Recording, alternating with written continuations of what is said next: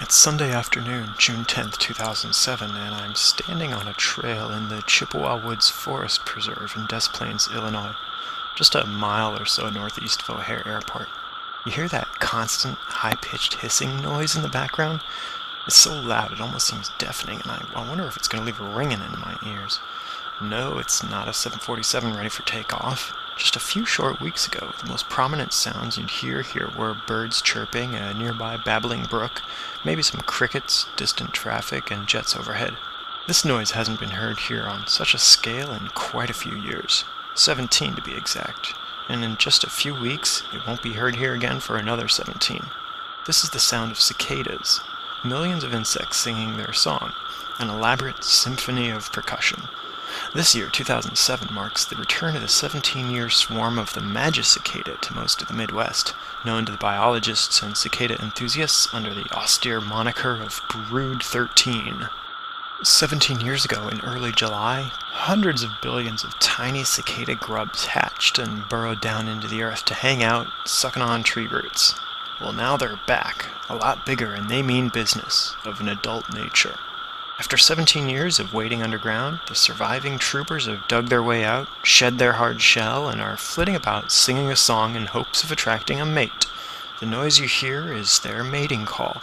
I'm in the midst of an insect orgy here. They make that sound by vibrating little tymbals on the side of their abdomens. Actually, only the males do this singing, so magnify the sound by 2, and that's how many cicadas we got here. Now, why is it that they come out every 17 years? Well, one of the more prominent theories sounds a little too much like folklore to me, though. It says that particular species of cicadas have an emergence cycle in the high prime numbers 13 and 17 as a survival mechanism. The idea being that no predator of the cicada is likely to adapt its emergence cycle to synchronize with the cicada. It should come as no surprise that an article in the magazine The Economist manages to express this cicada emergence survival theory best, and I quote, "It is no coincidence that the span of each brood cycle is a prime number of years. If a brood were to emerge in cycles divisible by a smaller number, then local predators could reap rewards by synchronizing their own shorter cycles with one of the divisors. Of course, it's simple economics." But you may be wondering about the buzzing noise you swear you hear every year, and you're probably right. There is such a thing as annual cicadas. In fact, the periodical cicadas that emerge in intervals greater than 1 year exist only in the eastern half of the United States, but annual cicadas live on every continent except Antarctica. Annual cicadas are often called dog day cicadas, referring to the dog days of summer, the hottest days of summer in the northern hemisphere, around July to early September. The term dog days actually derives from the dog star, Sirius, the brightest star in the sky. Well, except for the sun, of course. The Latin Sirius comes from the Greek serios, meaning glowing or scorcher, referring to the extra heat its annual appearance seems to bring. But since Roman times, it's commonly been called the dog star, since it's the major star of the constellation Canis Major, Canis Major, the big dog. The Egyptians placed particular significance on Sirius, the Egyptian Sopdet, or Sothis when translated into Greek. The Egyptians kept a close lookout for the first annual appearance of Sothis, its heliacal rising, the first morning of the year when you could just barely make it out in the eastern horizon, only moments before the sun begins to rise and wash out any other stars in the sky. The problem was, the Egyptians reckoned a 365-day year, so every year the rising of Sirius got nudged back a quarter day and some change. So it took a long time before the rising of Sirius coincided again with the start of the 365-day year. About 1,460 years. This span of time is the so-called Sothic cycle. Phew, clear as mud, huh? Good thing you can rewind and hear that part again. But I'll let you in on a little secret. Sirius, the dog star, the brightest star in the sky, it's a scam. It's actually a binary star, 2 stars, Sirius A and Sirius B. No, I'm serious. Ha! Over the past couple months, folks in the Midwest have been all abuzz about cicadas. The media's been churning out story after story on crazy cicada enthusiasm. The Ravinia Festival, the annual music festival just north of Chicago, actually moved some outdoor concerts inside, and even rescheduled the performances of the Chicago Symphony Orchestra so they wouldn't have to compete with the din of the cicadas. And some adventurous folk have even been serving up recipes on crispy batter-fried cicada tempura, soft-shelled cicada bites, and hey, why stop at entrees? Anyone care for a chocolate chip cicada cookie? Of course, less discriminating palates needn't waste time with preparation. Birds, squirrels, raccoons, fish, and even the neighbor's dog have been taking up knife and fork to partake in this copious all-you-can-eat buffet. And getting back to cicada economics, safety in numbers is a much more practical means of survival of the species. And numbers we've got when you're talking cicadas. They call that predator satiation, flooding the market with supply to curb demand through overeating. Of course, numbers, as in sheer quantity, are a tactic no natural predator can compete with in the case of the cicada. What with their numbers being estimated at 2 to 3 billion in Brood 13 alone, prime numbers eat your heart out. But the enthusiasm and fascination for cicadas is nothing new to humanity.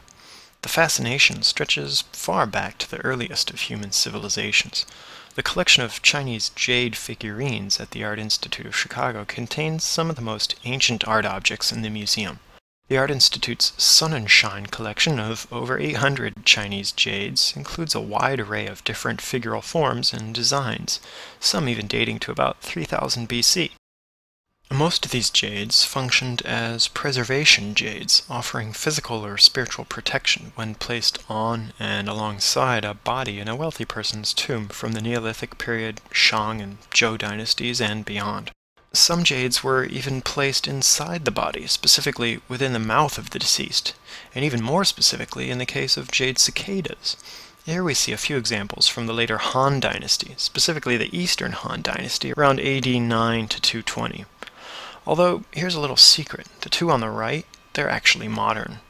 The ancient Chinese considered jade in general to have a sort of life-preserving or longevity property, and cicadas were regularly associated with rebirth, regeneration, and immortality, and a symbol of continuity between the generations. These associations, of course, likely arose from the observations of cicadas emerging very punctually in the same locations year after year. Don't forget, periodical cicadas live only in the eastern U.S. And here's a remarkably realistic 3D jade cicada from the Shang or Western Zhou dynasty around the 13th to 11th century BC. Jade is a particularly interesting material. Actually, the term jade was used by the ancient Chinese to refer to a couple different types of stone, jadeite and nephrite, and even other stones of similar qualities. And it took some serious elbow grease to carve jade. Well, it wasn't so much carve as it was meticulously ground down with a lot of effort, skill, and determination using drills and some sort of abrasive like quartz and water. Another art form that you're likely to encounter nearby a collection of ancient Chinese jades is the piece mold bronze vessel. As with many of the jades, these are also grave objects. Vessels of this sort come from the Shang dynasty around 1700 to 1050 BC, and also from the succeeding Western and Eastern Zhou dynasties. They're really remarkable for a number of reasons. One is that the technological skill involved in crafting vessels of bronze on this scale and with such intricacy is completely without equal at this time. In fact, we don't see anything of this quality elsewhere in the world until the much later archaic Greek period.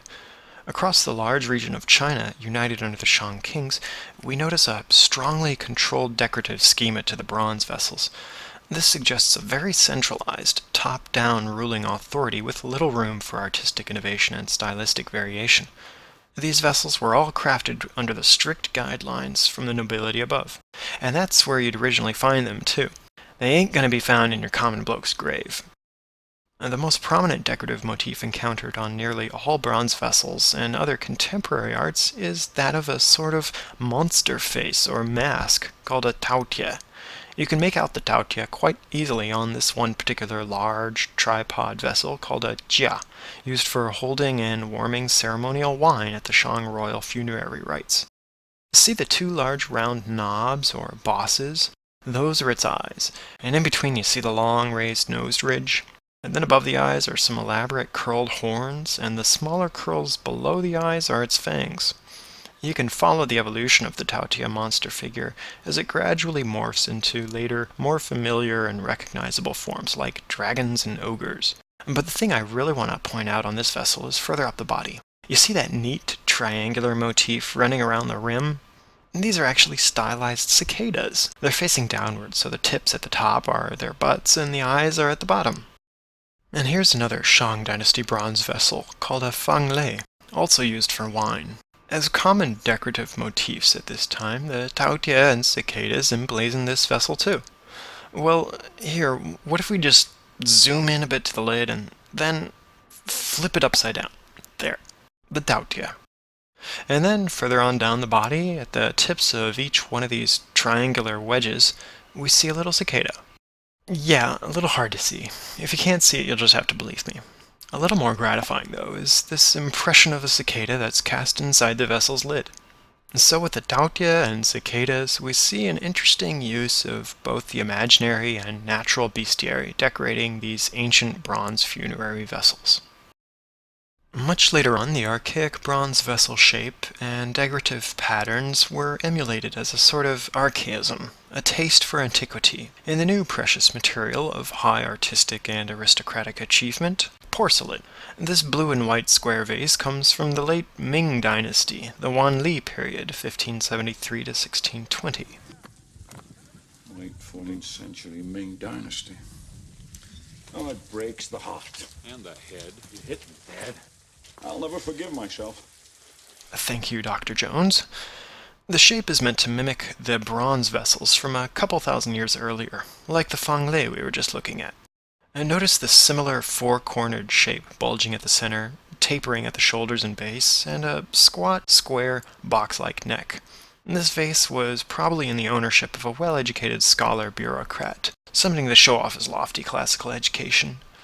The antiquarian taste seen in its archaic shape goes well with the highfalutin symbolism of the decorations. You see the regal dragon with its five-fingered claw, an ancient and generally auspicious symbol. Little jade chimes, cranes and phoenixes skirting about wispy clouds, and flutes with cute little ribbons, which, when played, draw down the phoenixes from the clouds. And above all that, running along the neck of the vessel, you see a somewhat familiar band of triangular shapes. This is yet another archaism on this Ming Dynasty vase, a band of highly stylized cicadas, just like on the Shang tripod jia we looked at earlier. So just as the cicada is a symbol of resurrection and continuity, we see a great interest among Chinese art forms in the resurrection and preservation of ancient shapes and motifs. And if that's not all you ever wanted to know about cicadas, I urge you to hop on over to scarabsolutions.com to check out some good photos and video clips that I wasn't able to squeeze into the podcast, plus links to various cool cicada resources, including a breathtaking award-winning video, Return of the 17-Year Cicadas, from Indiana University, and some cicada recipes. But now that the Bird 13 Magic cicadas are all gone, you'll just have to hold out for the Dog Day cicadas to have your Choco Fudgy Twirl cicada sickle. And lastly, I'd like to thank Catherine Savage of Lake County Forest Preserves in Libertyville, Illinois, and Dr. Gene Kritsky, editor of American Entomologist and professor of biology at the College of Mount St. Joseph in Cincinnati, for their help in answering some of my stickier questions about cicadas. Thanks for listening, so long, and see you next time on the Scarab Solutions Ancient Art Podcast.